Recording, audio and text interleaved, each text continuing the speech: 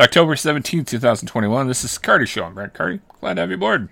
I want to thank Lou Schiff from Baseball and the Law for his time last week. If you haven't had the opportunity to listen to that, go back, please do.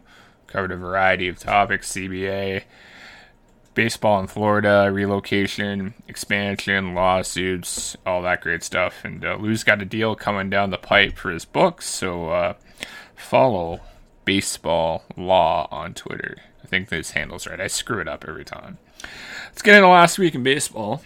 The American League Championship Series last week was decided, and they've already played 2 games. Boston Red Sox, Houston Astros are both tied 1 game apiece at the moment. And I mean, you look at the Astros, they kind of steamrolled the White Sox to get to the ALCS. Kind of not surprising, kind of surprising to some. Chicago did not have their act together. And makes you think maybe Tony La Russa is not going to be back next year. Maybe he gets another shot. Who really knows? The Astros had some clutch hitting. That offense, even without George Springer, is still very good. Whether you like him or not. Correa, Bregman, Altuve, Michael Brantley. That guy's a hitting machine. You know, where would the Jays have been if they did sign Michael Brantley? Something to think about there. On the Red Sox side of the ball, playoff experience is so valuable. So valuable. You just look at what Kike Hernandez has done. Kyle Schwarber, same thing. You know, a lot of people, even on this podcast, kind of went sour on the Red Sox because they didn't do a lot of the deadline. They got Schwarber, and Schwarber looks like he's been playing a lot of first base. And we thought Boston was DOA. They thought they weren't going anywhere, but they continue to surprise you. And 1-1 in the ALCS. Hernandez, Renfroe, Schwarber, they're getting those contributions. On the pitching side, don't know how they're doing it, but they're getting it done. Let's see what happens. Dodgers and Giants. Lou and I talked about that last week, that should have been a 7-game series. You know, unbelievable the way it ended. And Atlanta, obviously, they did a great job getting past the Brewers. I thought the Brewers probably were going to be in the NLCS. But how Atlanta's done it without Acuna and Soroka. Now Jorge Soler is on the COVID IL. It's going to be interesting how the rest of the series plays out. But they got a good start from Max Fried yesterday. And Austin Riley, that guy... He's had a great year, and he had a great game last night, leading the Braves to a walk-off win 3-2. Game 2 goes tonight in Atlanta. Canadian Baseball Hall of Fame had announced earlier this week, it was Wednesday, that they're going to have a virtual induction ceremony to honor 17 people in groups, obviously, in teams that have made a huge, giant historical contribution to baseball in Canada. And that takes place Tuesday, November 16th. It is a virtual induction ceremony, from my understanding. I believe the time's 7:30. I will get more details on it. Hell, maybe if we're lucky, we can stream it. Some managerial vacancies around baseball. Jace Tingler was fired a couple weeks ago of the San Diego Padres.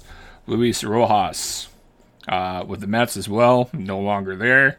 And now something's up in St. Louis with Mike Schilt. They now have a managerial vacancy. So, you got 3 holes. Let's see who fills them. Maybe Gibby can fill one of them. Who knows? Coming up on the Cardy Show, we go back to the Baseball in Canada series. Starting with a controversial one in Roberto Alomar. Coming up.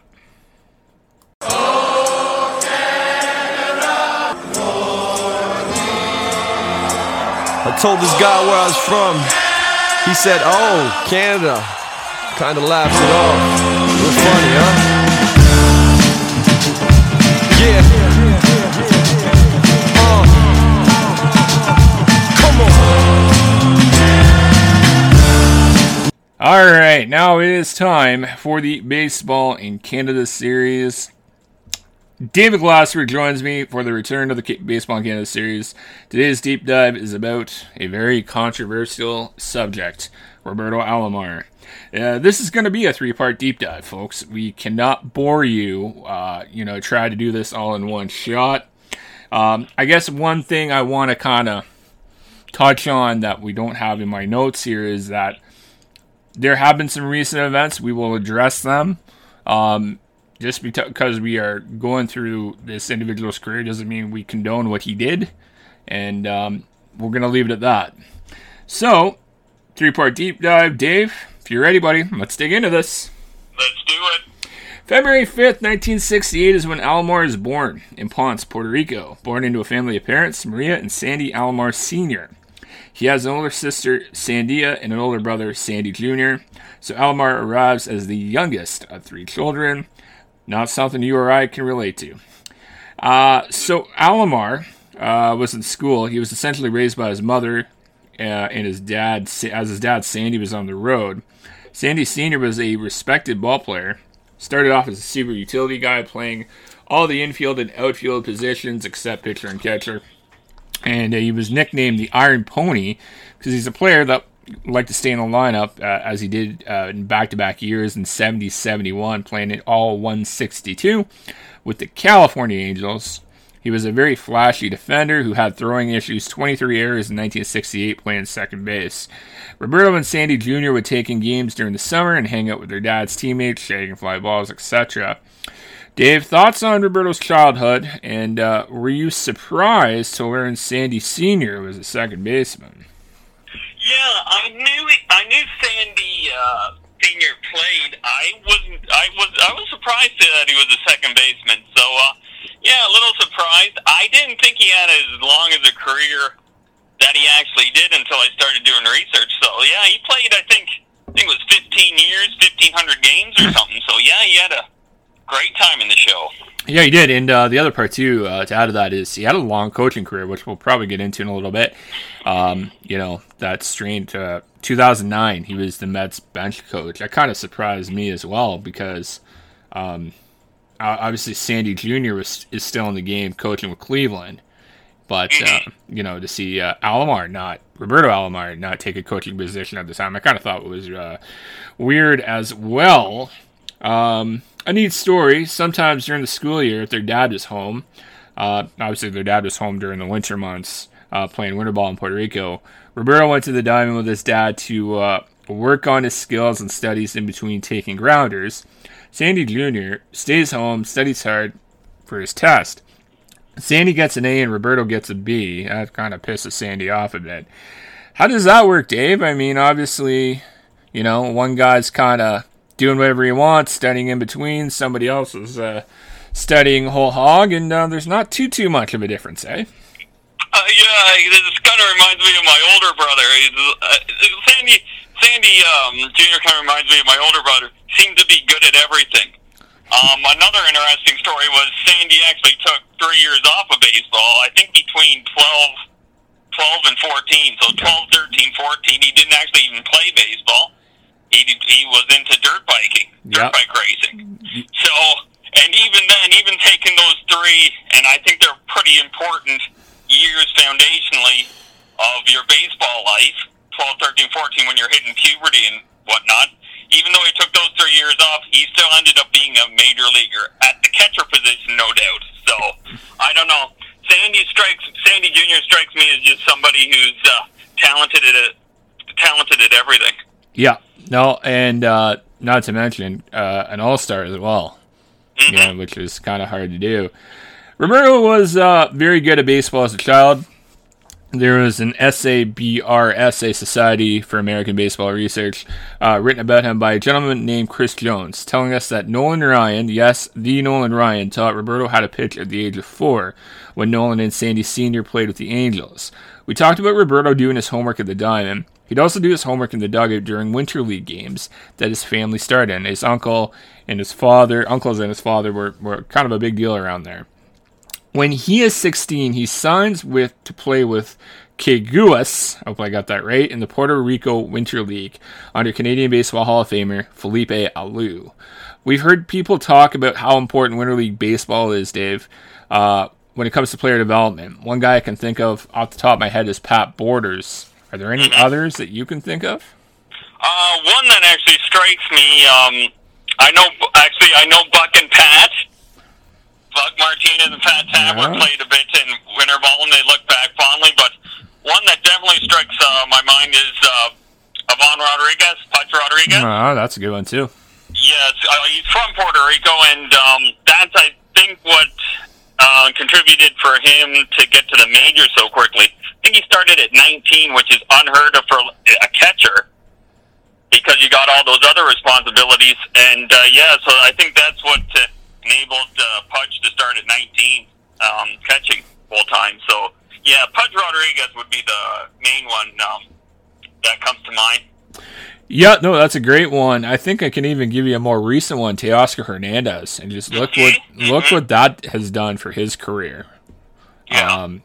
So that's a recent one as well. When you hear about Roberto's upbringing and how dedicated he was to the game as a youngster, do you think this is why he has gotten himself into trouble later on in life, which we will discuss later on, of course? Yeah, I think so. Like, it's tough. I can kind of see where he would get in trouble, that you dedicate your life to something, making the big leagues and staying there, which has got to take pretty much all your time and all your dedication, and then all of a sudden it's done. Yeah. And you only have nothing to fall back on. And, I don't think he maybe, why he didn't get into coaching, maybe he just didn't like coaching, or maybe he's just not that good at teaching or whatnot, or explaining things out. Like, it's definitely a skill, coaching and teaching. So, maybe he was just not good at it, or maybe, or whatnot. So, yeah, I can definitely see it'd be tough to dedicate your life to something, and then all of a sudden you're 34, 35, 36, and, it's over. Yep, it's a great point. So, Roberto becomes set on becoming a ball player. He saw his dad struggle as a Latino ball player, as per a Stephen Brun article, which we'll be referring to a couple of times. Sandy Sr. never made more than $50,000 a year. Roberto learns how to do things to make him more valuable, such as learning how to become a switch hitter. He understood the art of aggressive base running and where to throw the baseball in different situations. So I tried switch hitting once and got told to get back in the batter's box on my side of the batter's box. What about you? I didn't even attempt it, Brian. I'm like the most right-handed person you'll ever meet. So, no, that was definitely never anything. I couldn't really even hit right-handed either, let alone try left-handed. So. I'll just stick to the right-hand side. Attaboy.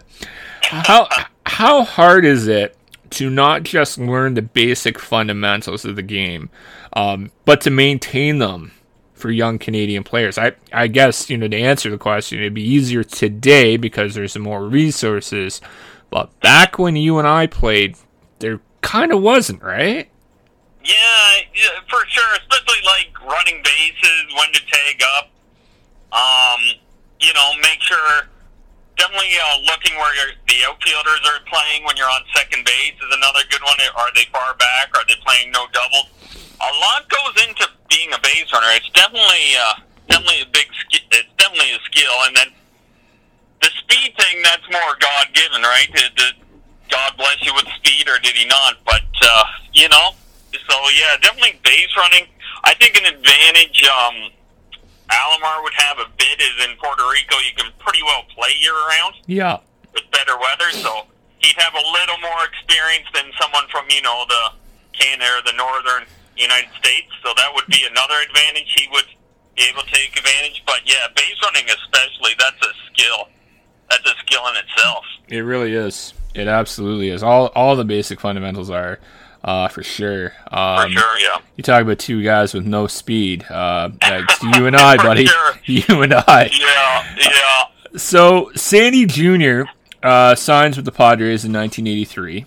His father is signed to the organization as a coach in 1984. Then, Roberto Alomar is signed in 1985 at the age of 17 with the Padres. No other organization since has signed three people with the same last name or that have been related. We're going to see soon how this plays out, but is that something you would do if you were running a team, sign 3 family members? I don't think so. I don't think I'd like that, especially for our coach, right? Coaching his sons. Yeah. I'd maybe do 2. I wouldn't mind doing maybe brothers on the team. Another example of that, I know the 2 of the Molinas were catching for the Angels for a while, Jose and Benji. So that was another example. I might do 2 brothers, but I don't like the coaching other people's kids at the majors. That's a little crazy, I think. Yeah, and Sandy Sr. coaches a Class A team with Roberto and Sandy Jr. That seems like a conflict of interest there, does it not? Yeah, especially for playing time and, development, you want, at that level of ball, you want to give all the players equal time, coaching-wise, and, that seems a little conflict of interest would be a good way to put it. As per our friend Kevin Galoo from Cooperstowners in Canada, Roberto was signed as a middle infielder. Kevin provides me with some stats about where he plays, which I'll share in a moment. He joins the Charleston Rainbows with his dad and his brother and plays 129 games at second and 8 at shortstop. Next season, he wins a batting title, batting .346, playing 113 games at shortstop and 9 at second. Now, I think he moves up a level there. We knew he had athleticism to play both second base and shortstop. It seemed that he was a guy who could play both spots, but wasn't going to split time between positions during the season. And what I mean by that, 81 games at second, 81 games at short. Even back then, he was kind of set on playing one or the other. Would you agree? Yeah, I would say so. I like I've said on this show before, middle of the diamond is, to me, extremely important. Shortstop, most demanding position, I think, on the field. I like to keep it set shortstop. Yeah, absolutely. Me too. We know ball players are creatures of habit. Do you think the expectations nowadays of having players play multiple positions puts them at an offensive disadvantage? Yeah, I definitely do. Like I said, I don't mess with my shortstop unless, there's a serious problem, injuries or whatnot. I don't mind once in a while, but I'm not a big fan of swapping guys in and out. Every position's tough in the big leagues. Every position's got its own things.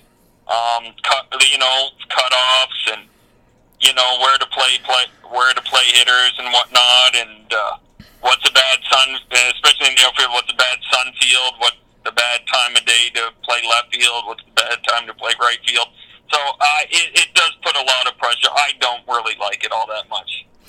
Alomar was one of the last cuts during spring training in 1988. Larry Bull, who was the manager at the time, went on record saying Alomar did everything he needed to do. Did that seem like a service time manipulation to you? Yeah, that could definitely be it. He was only 20 at the time, so that could be it. I mean, I know Puerto Rican players tend to make it. 20 is usually, Puerto Rican players are usually ahead of American players, just like what I said, because they can play year round. So, but still, it could have been service time. It could have been just he wasn't ready. He was still 20, so I don't know. It could have been both. Yeah, I agree with you on that. It's kind of interesting. We talked about Vladdy's service time back when he was coming up. And Chris Bryant, same thing. It's even interesting. Even back then, they were thinking about service time and manipulation and all that stuff. April 22nd, 1988, he is called up to the show against the Houston Astros. He records his first hit. It's an infield single in his first at-bat off of the Nolan Ryan Express. That's a hell of an accomplishment considering how many no-hitters that large mass of humanity threw, wasn't it? Oh, yeah. He was a man ahead of his time. Something like 57 5,700 strikeouts too. Pitched till he was 47, I think. Yeah. It was pretty amazing. He was a man ahead of his time. I think one of his pitches was recorded at 109. Oh my God. Yeah, he'd fit into nowadays.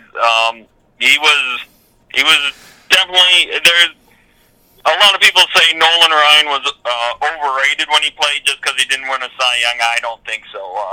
The people who said that never had to hit off Nolan Ryan. Yeah, well, no, that's crazy to me that Nolan Ryan did not win a Cy Young, number one. Yeah. But can you imagine being his manager, though? Like, hey, Nolan, we're going to sit you on 4 days, and then Nolan stands up and says, listen, I'm going on 3 days rest. I don't care. And you're like, okay, here's the ball. Whatever you need. Oh, yeah. Yeah. So, he'll do the managing, too. Yeah, exactly. He'll do the managing. He'll tell you where to play, and you just say, no problem. Yes, sir. Just ask Robin Ventura. You don't screw with Nolan Ryan. Yeah. Alomar gets into 143 games at second base in his rookie season. He finishes 5th in the NL Rookie of the Year voting. In 1989, he gets into 158 games, stealing 42 bases, hitting .295. He makes 28 errors playing second. Teammates such as Joe Carter would say he made a lot of mistakes that a young baseball player would make. Were you surprised at how good the numbers were in his second year? Yeah, I think so. The 28 errors is a little surprising. That seems a little high. But, yeah, 42 bags is pretty good. The batting average is extremely good, like almost 300. Like, that's pretty impressive. It really is. 158 games, too. That's important. Yeah, it's pretty impressive. No matter how the errors seem a little high, but yeah, it's pretty impressive for year two. And again, like 1989, that would put him at 21. Yeah. So he's still a young man. That is a great point. Let's talk about Jack McKeon for a moment. He was a manager in 1989 after he fired Louis Boa, and he also held jobs in the front office. For hockey fans, we can equate Jack McKeon to what Pat Quinn did for many years, holding 2 to 3 titles. McKeon couldn't even cut it for a year. While McKeon has enough on his plate, he decides to step down and hand the managerial reins over to first base coach Greg Riddick. Now, before we go further, there's another story that we need to discuss. Gary Templeton was a very good shortstop in his time. Templeton, though, was a bit of a dumbass in the sense that he acted with a giant chip on his shoulder. There was an incident with the Cardinals where he didn't run out a ground ball. He had a bad knee, the fans got all over him, and he gave it back. He claimed that they were saying racial stuff to him, and he did the thing with the crotch and whatnot. Whitey Herzog was the manager at the time. He pulled Templeton off the field, and, they had a tussle. I don't know if it was like John Gibbons, Ted Lilly-like, but it was a tussle. And that essentially seals his fate with the St. Louis Cardinals. So St. Louis sends him to San Diego for Ozzie Smith. Let's play what if for a second. If Templeton makes it work in St. Louis, Ozzie, you would think, would stay in San Diego. That would give you, at some point, Ozzie Smith at short and Alomar at second. Say the Padres still move Carter for McGriff. Does that make San Diego a perennial contender? That's a great what if. I would say definitely yes. I don't know if it gets him a division title or not. But yeah, I would say yes. Like, that's a pretty good infield, to say the least. Like Ozzie, Alomar, and McGriff. They definitely be over 500. I think 91 was Braves' year, no matter what, though. Mm-hmm. Right, to make it to the World Series. Glavine, Smoltz, Avery. I'll take that. I'll take the pitching. So. Yeah, I think it would make them a contender. I don't think they would have won that division. Well, I also had Tony Gwynn, too. Don't forget. Mm-hmm. Oh, yeah, don't forget Tony Gwynn, one of the best contact hitters ever. Absolutely. Templeton, I'm told, is fading in 1990. I understand his range is shot. The bat starts to go cold. I say this knowing that his stats, if you look at them on Baseball Reference, show me that he is a below-the-average National League shortstop. 1991 is his last year of baseball, so maybe the Padres saw something. Your thoughts on Gary Templeton in 1990 and as a whole are what? He just going back to what I'm saying, he just wasn't a great defensive shortstop. So I think other than the incident in St. Louis, I think another reason why they traded him was San Diego was looking for someone with offense, a shortstop with offense, and St. Louis wanted someone with defense. So that was another reason why they swapped. And especially St. Louis played on artificial turf at the old Busch Stadium. So right. I think they needed a better shortstop with a little more range because, like, the artificial turf just plays that much faster. But yeah, you're right. I was looking at the stats too. Gary Templeton, I don't know, probably through injuries or whatnot, or maybe just those years playing on the artificial turf in St. Louis. Once he got to San Diego, range-wise, he was, like you said, he was pretty well shot. It wasn't Jack Murphy. It was Jack Murphy Stadium, right? Did they not have artificial turf as well, or did they have grass? I would imagine they had grass. I think it was an outdoor stadium, yeah. Right. Good point. Yeah. So, Riddick and new general manager Joe McIlvaine don't want Templeton to play short anymore for the Padres. Templeton will go on to say years later that the clubhouse didn't respect Riddick, and he, being Riddick, could not be trusted. Sandy Sr. aspired as a coach for the Padres on July 11th when Riddick takes over.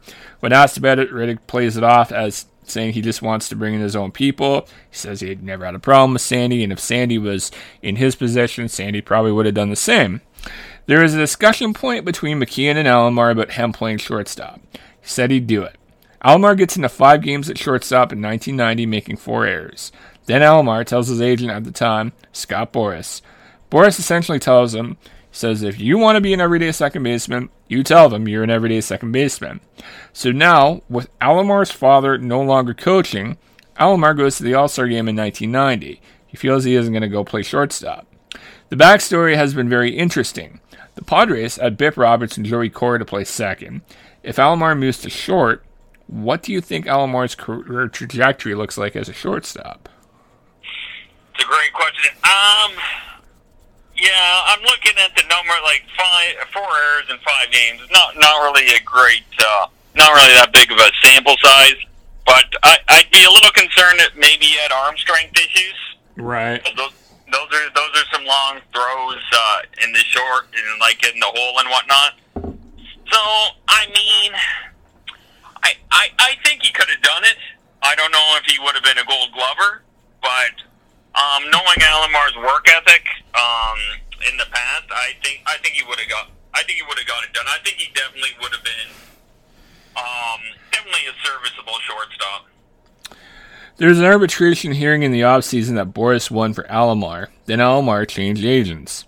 What do you make of Scott Boras as an evaluator of talent? You know what? He seems to always get the high-priced players. So I didn't even know he was around back then. So he's been around for a while. So yeah, he seems to do a good job. If Boras doesn't give Alomar the advice we just discussed, do you think he stays in San Diego? I would say yes.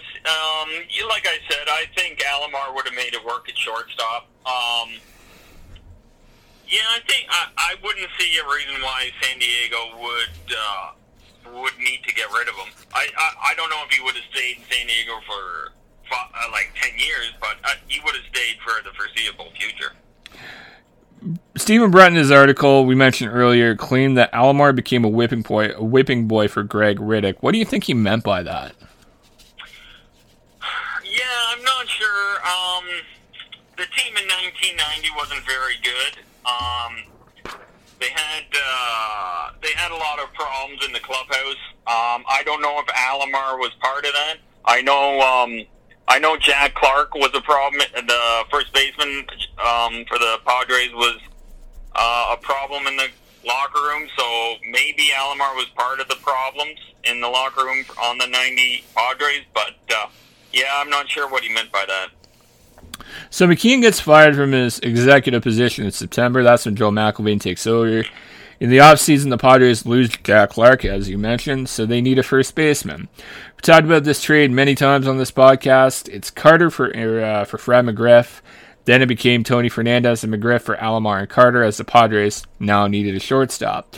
David Fernandez stays in Toronto. Say he moves over to second. Do the Jays go on the run that they do? No, I don't think so. I think Alomar was key to a lot on that 91 team. Just the speed, being able to steal 60 bases, I think, and batting second, and the extra pop that Alomar brought. I don't think they go on the run. That, as I think we said on this when you did the deep dive into the 91 Jays, that lineup was a little thin. Alomar seemed to be very happy to be out of San Diego. Joe Carter acknowledged how Roberto was a different player in an interview in early 1992. Fernandez maintains his all-star form with the Padres. McGriff kept hitting. Carter drove in runs. This seems to have been a fair trade. Am I right? I think so. McGriff actually led the National League in home runs in 92. And then, Fernandez had a good season. The Jays really needed an outfielder. Was how this trade began. Was Jays really needed an outfielder, and McGriff just played first, and John Allrood was ready to play first every day, so that made McGriff expendable. So I think it worked out for both teams, and like you said, Fernandez, San Diego needed a shortstop, and Fernandez fit the bill too. So I think as of 92, it seemed to be a fair trade. Whether you like Alomar or not, does this trade put Pat Gillick in the Hall of Fame? I mean, in the end it did, because like I've said, I don't think they win the 3 division titles without this trade in 91, 92, 93. Right. And 3 straight division titles, if you're a GM of a team that wins 3 straight division titles back then, because very rarely where you see teams winning 3 straight division titles back then.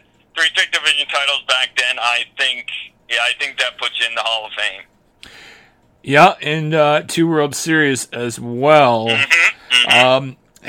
It's interesting. This is going to be the next 2 parts of this are going to be very, very interesting and really, really exciting one way or the other. In part 2, we're going to discuss Alomar's career playing for the Toronto Blue Jays, and we're also going to dive into the John Hirschbeck incident. So that will be a truckload of fun. That's going to come to you next week. Thanks, Dave. Appreciate it.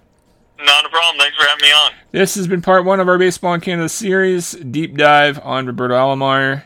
I'm Brent Cardy for Dave Glasser. Thanks for listening. Take care. We'll talk to you next week.